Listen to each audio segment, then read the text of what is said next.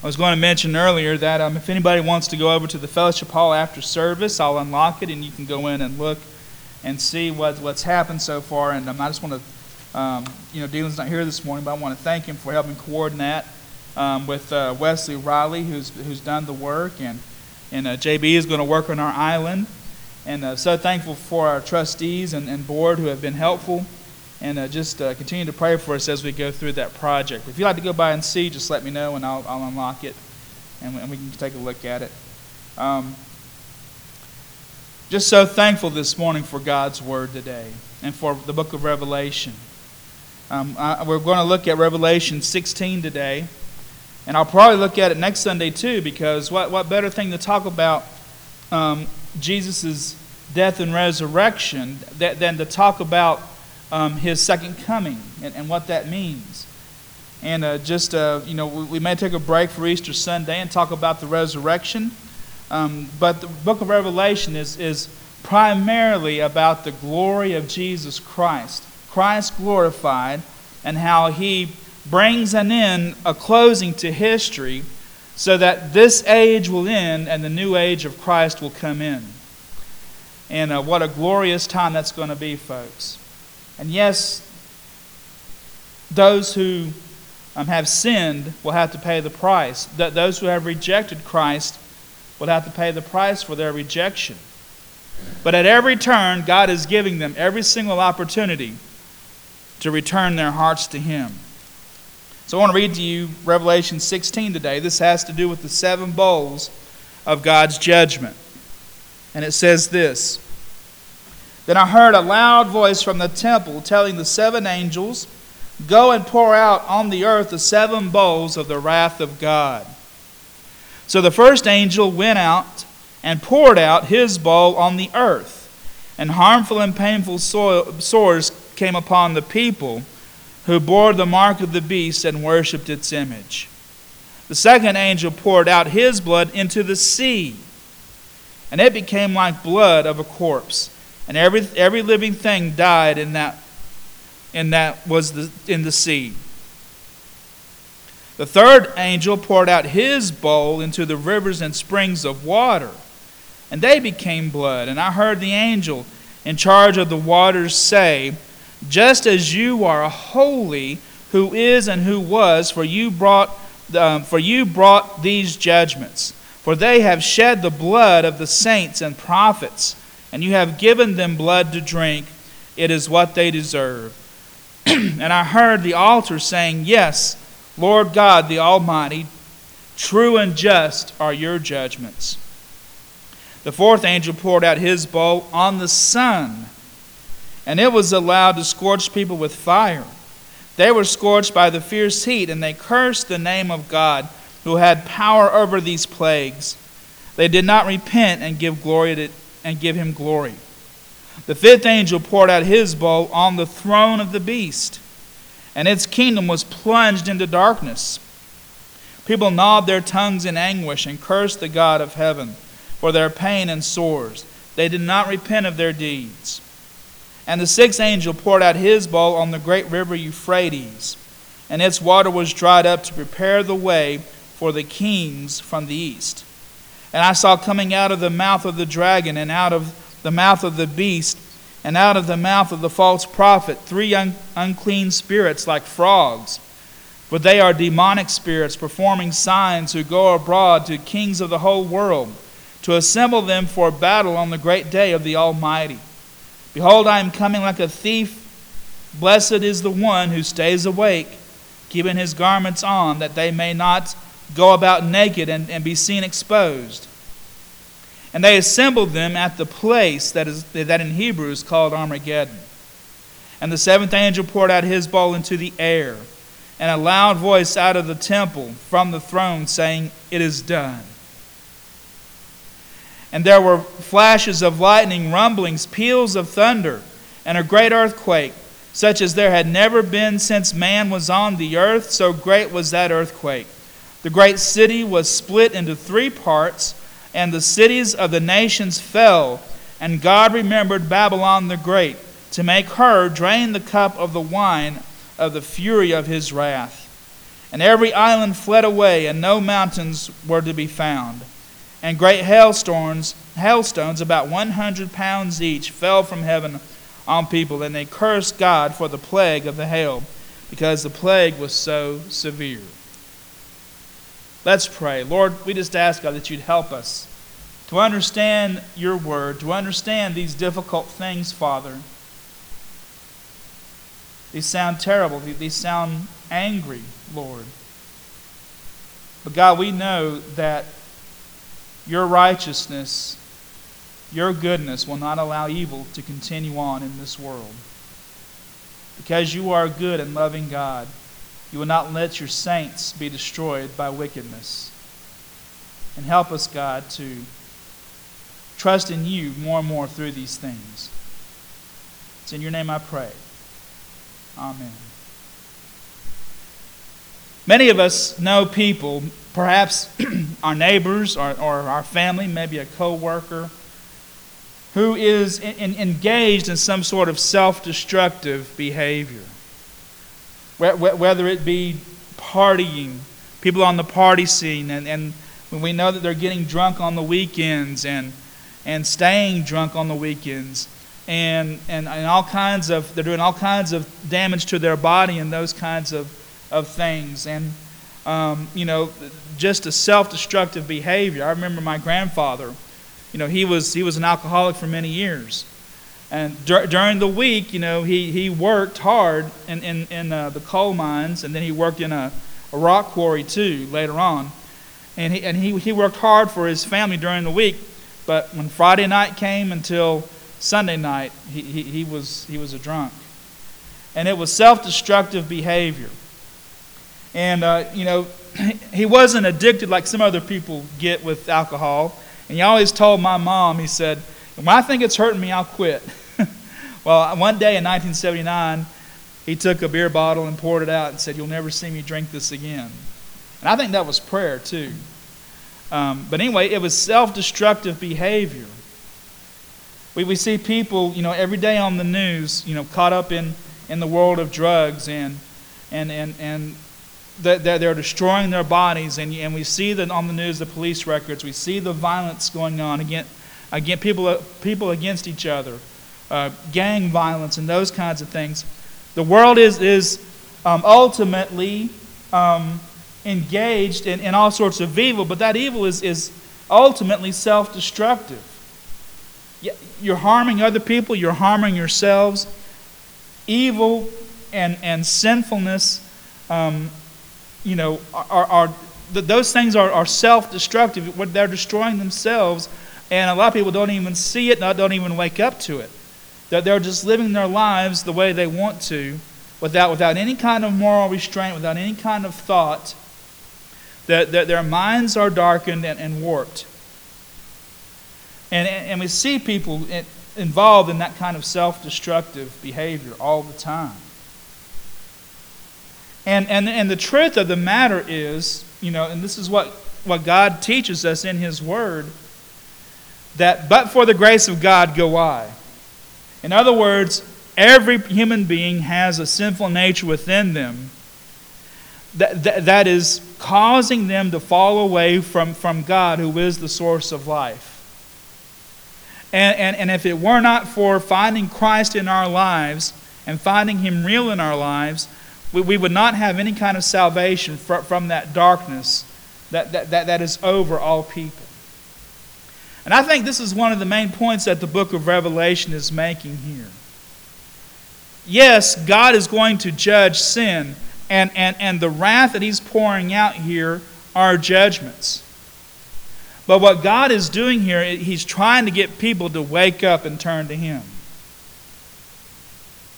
Before the final ending judgment comes. Because what's going to happen is, when that seventh bowl is poured out, it talks about the beast and the false prophet calling all nations together into the valley of Armageddon, not to fight against God. I don't think that's what's happening here. That they're not coming to fight against God. He's bringing them to this place where they're going to battle each other, destroy each other, and therefore wipe out God's goodness on the earth. The dragon, the beast, and the false prophet, that unholy trinity that we talked about, are going to convince the people of the world to come to the Valley of Armageddon for this final horrific conflict. And it's because the devil wants to destroy humanity. He wants to destroy God's creation. And he wants humanity to destroy each other. It is the collapse of evil. But God's goal is always to save, I believe. Now what we're seeing here with these 7 bowls is really the same set of judgments, but God is revealing to John in a more intense way what's going to happen in this period. Some people look at Revelation like, you've got the 7 seals, then you've got the 7 trumpets, then you've got the 7 bowls, and that there's a linear progression here. I don't think that's quite what's happening. The 7 seals were an overview of the whole period from Christ until from the first coming of Christ until the second coming. And I think the 7 trumpets are pronouncements of God's judgment against the world. And within that time period, we're given a small scroll that shows what's happening to the saints during this period, as God is pouring out His wrath on the people of the earth. The saints are being persecuted at the same time during this period. But when God pours out His judgment in response to the martyrdom of the saints are sealed. That the saints that are left on earth that haven't been killed or martyred are sealed by God's Holy Spirit. They're protected, and He pours out His judgments on the people of the earth, those who have rejected God. So by the time we get to chapter 12, what we're seeing again is a recounting of this period again, the ancient battle that really goes back to Genesis with the promise of the woman who would have a child that would crush the head of the serpent, and the serpent would strike at his heel. That is a reference to Mary bringing forth the Christ child. And in this scene, the woman is representative of the nation of Israel. And the seed, of course, is Jesus Christ. And it talks about how that ancient serpent, the Revelation uses the term dragon, for it's the same thing.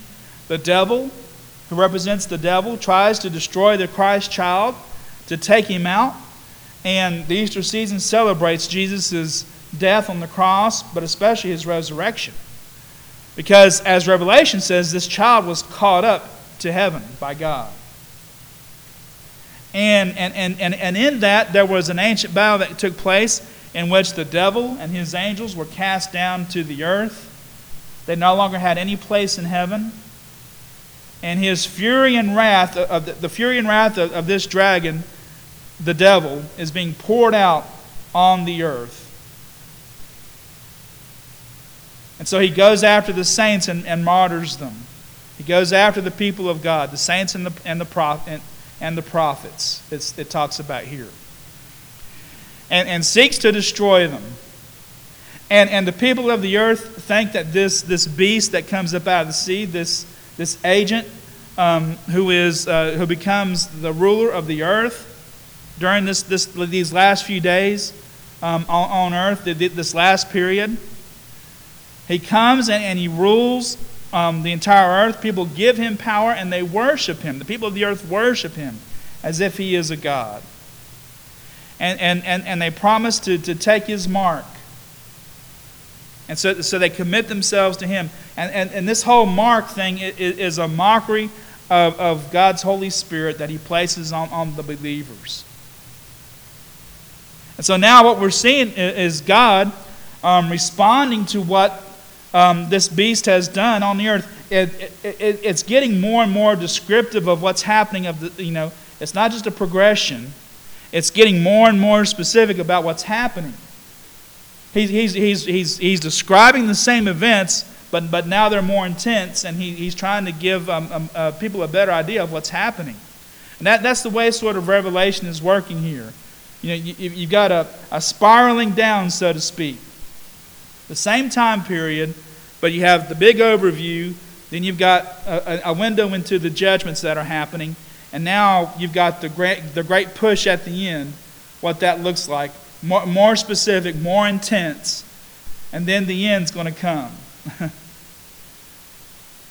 So what's happening here is that these 7 bowls are very similar to what happens with the 7 trumpets.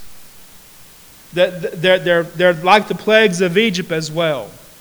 And John is recounting them in more specific detail, more intensified detail here. So it's not a brand new set of judgments. It's the same judgment, but he's repeating them with intensity. And he tells them, the first angel pours out his bowl on the earth, on the people, and great sores break out on them. The second angel pours out his bowl on the sea, and it turns to blood, just like the river Nile turned to blood when Moses struck it with the rod of God. The third angel pours out his bowl onto the rivers, and they turn to blood as well. And this is where I think the focus is not so much on these judgments as much as it is the reason for these judgments.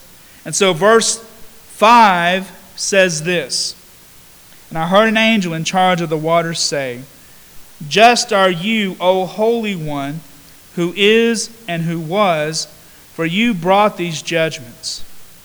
For they have shed the blood of the saints and the prophets, and you have given them blood to drink. It is what they deserve.' And I heard the altar saying, 'Yes, Lord, God Almighty, true and just are your judgments.'" So why is God pouring out all of this on the people of the earth? And remember, people of the earth is not talking about everybody on the planet. It's talking about people who have held to this material world instead of giving themselves over to God. It's sort of a metaphor for people who have rejected God. All those who have rejected God are receiving these punishments. The reason he's doing this is why? Because verse 6, "They have shed the blood of the saints and the prophets, and you have given them blood to drink." God is paying the wicked people, the wicked oppressors back for the evil that they have perpetrated against those who have given themselves over to God. And remember, the word saint simply means someone who has been saved, who has been set apart, someone who has given themselves over to God, who has accepted Christ as his Savior. A saint is not someone, as the Catholics will say, someone who has performed 3 miracles and somebody who has lived a perfectly holy life and has taken their vows and those kinds of things. That's not a saint. Is just someone just like you and me who believes in Jesus Christ, who has given their hearts over to him, who have asked him to forgive them of their sins, and have therefore received the cleansing power of God over the sins in their lives. A saint is someone who is a believer in Jesus Christ, who has dedicated their life to him. And of course, the prophets represent the Old Testament, those God specifically set apart to proclaim his word to the people, telling them to repent and come to God because he loved them. But if you continue on your path, you're going to be destroyed. The wicked people of the earth did not want to hear that truth from the saints or the prophets. They didn't want to hear about God and his salvation. They didn't want to hear about their sinfulness and their darkness and their deeds, and that they needed to be put away. So what did they do? They killed the saints, they killed the prophets because they were giving the message of God. And now God, in response to that, is giving them blood to drink. These judgments are in response to what they have done to other people. But even in this, and we've talked about this before, even in this, God limits his judgments. He doesn't just wipe out the people of the earth in one great swath, in a moment of heated anger. What he does is he sends these as punishments, hoping that they will turn and give him glory.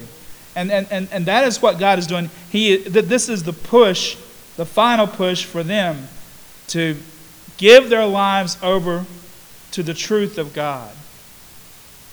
You have lived in a pattern of sin. You have lived in a pattern of violence. You've lived in a pattern of wickedness to your own detriment and to your own self-destruction. Now I'm pouring these out so that you will wake up.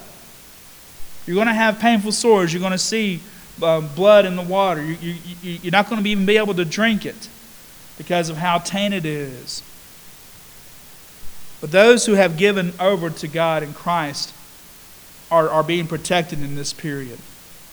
And God is doing this in response to the martyred saints, the people that they have killed. He says here in verse 6, it is what they deserve. And verse 7 says, and I heard the altar saying, yes, Lord God the Almighty, true and just are your judgments. Now it says the altar here. If you'll remember back in chapter 7, that there were saints who were martyred, who were beneath the altar of God, crying out for justice because of what happened to them. They're asking God to complete His work, to complete His justice, and do what He promised to do, to avenge His people, because only God is the avenger. God says that, vengeance is mine, I will repay. The people who were martyred, who were faithful to God, who were killed because of their testimony, who made their robes white for Him, they're the ones crying out from the altar. And so this voice from the altar are these that are crying out, yes, Lord God the Almighty, true and just are your judgments. In other words, the people who were crying out in chapter 7 are now finally satisfied with God and the judgment that He is pouring out on people. But even in this judgment that He's pouring out, God doesn't just wipe them out with one clean sweep. He's pouring out a judgment after judgment, just like the plagues of Egypt in the Old Testament. Why did God send Moses to Pharaoh to perform these signs? In order to free and save His people, number one. Number two, each one of those plagues that Moses performed was to get Pharaoh and the people of Egypt to give God glory, to understand who He was. Pharaoh thought that he was God because he had all the power on earth through his position, through the Egyptian empire. He thought that he was it. And with each plague, he refused to bow down until finally the death plague came. But God was trying to give Pharaoh the chance to do the right thing over and over again. And Pharaoh refused to do it until the very last moment. And even then, after Pharaoh's son was taken by the death angel, it says, Pharaoh, after he let the people go, he got mad again and tried to pursue them. And then the flood came. The waters of the Red Sea came and wiped Pharaoh out. But God, through each one of those 10 plagues in Egypt, was trying to get Pharaoh and the people to understand that God was the one that was in control and that He was the one who made all things. The things that they were worshiping were just wood and stone and could do nothing. You see, the Egyptians worshipped all these things as gods. One of the plagues was a plague of flies. The reason that they worship flies is because the flies tend to appear out of nowhere. So they must have the power of life and death in them. Because we don't see their eggs. We don't see them reproducing. They just seem to appear out of nowhere. So they thought they had the power of life, so they must be gods. There was a plague of frogs in Egypt, where the frogs kept coming up out of the river. Well, they never saw the tadpoles in the river. The frogs just seemed to appear out of anywhere. So they thought the frogs were gods. They thought the river Nile was a god. They thought the sun was a god. And he was the king of the gods, Ra. But what does God do? He causes darkness to fall on their kingdom. He strikes the sun, and darkness falls on the kingdom of Egypt. That was one of the plagues. Every time God was trying to get Pharaoh to recognize that God is God and that He is above all things and that He is even greater than me, and yet Pharaoh refused to give God glory. And then God showed that I have the power of life and death, Pharaoh. And just as the Egyptians had killed the firstborn of the Israelites, God kills the firstborn of the Egyptians. And it's only then that Pharaoh relents and lets the people go. That's what's happening here. Each one of these judgments kind of mirrors what happened in the days of Moses. And God is using each one as an announcement, a knock on the door, so to speak. Turn to me. And yet these people, it says, they refuse to give God glory. And they refuse to repent of their sins. What a sad, sad state to be in.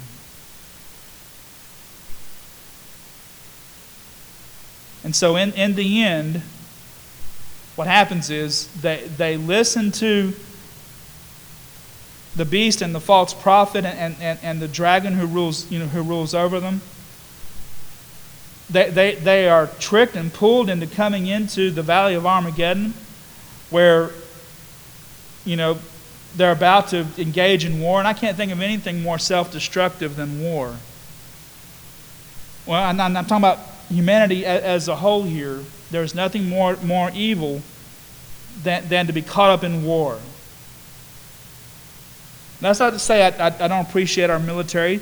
It's not to say I don't think we should give up defending ourselves or defending our interest or defending a democracy if we need to from those who would oppress people through war.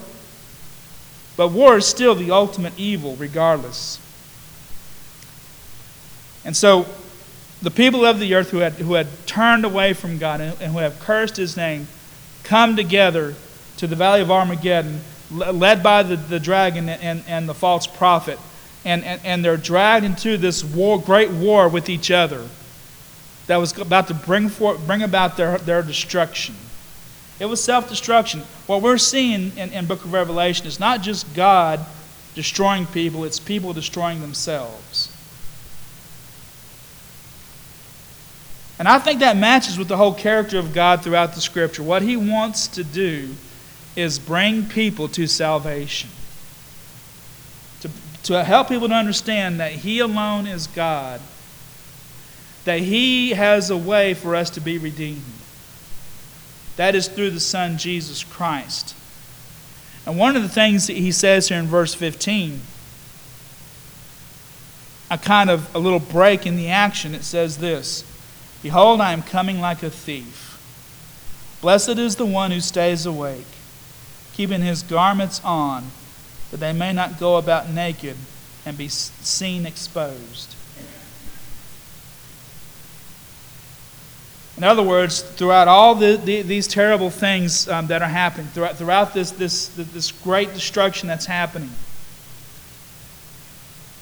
God gives a little break in the action to tell John, tell him this. Tell him I'm coming like a thief.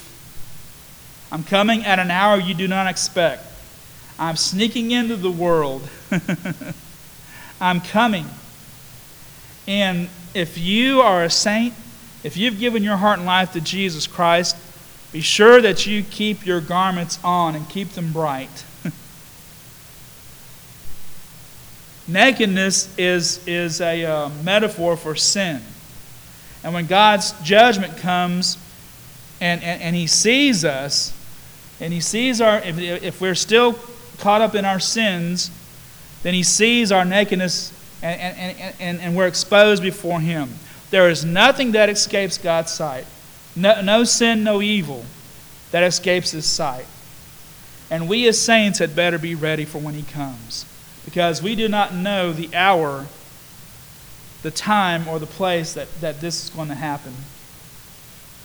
God is coming like a thief to break into this world again, to take His people, to take away all the wickedness, all the greed, all of the violence, everything. All that's going to be swept away, and only God's goodness and love and righteousness are going to reign. And the question, again, that I've asked week after week is still the same. Are you on the winning team today? Are you on the winning team? Because Christ is coming back in all of His glory. He is going to reign supreme. And He is ultimate goodness and love. Have you given your heart and life to Jesus today? I'm going to ask Michael if you'll find an appropriate song to play, and let's stand.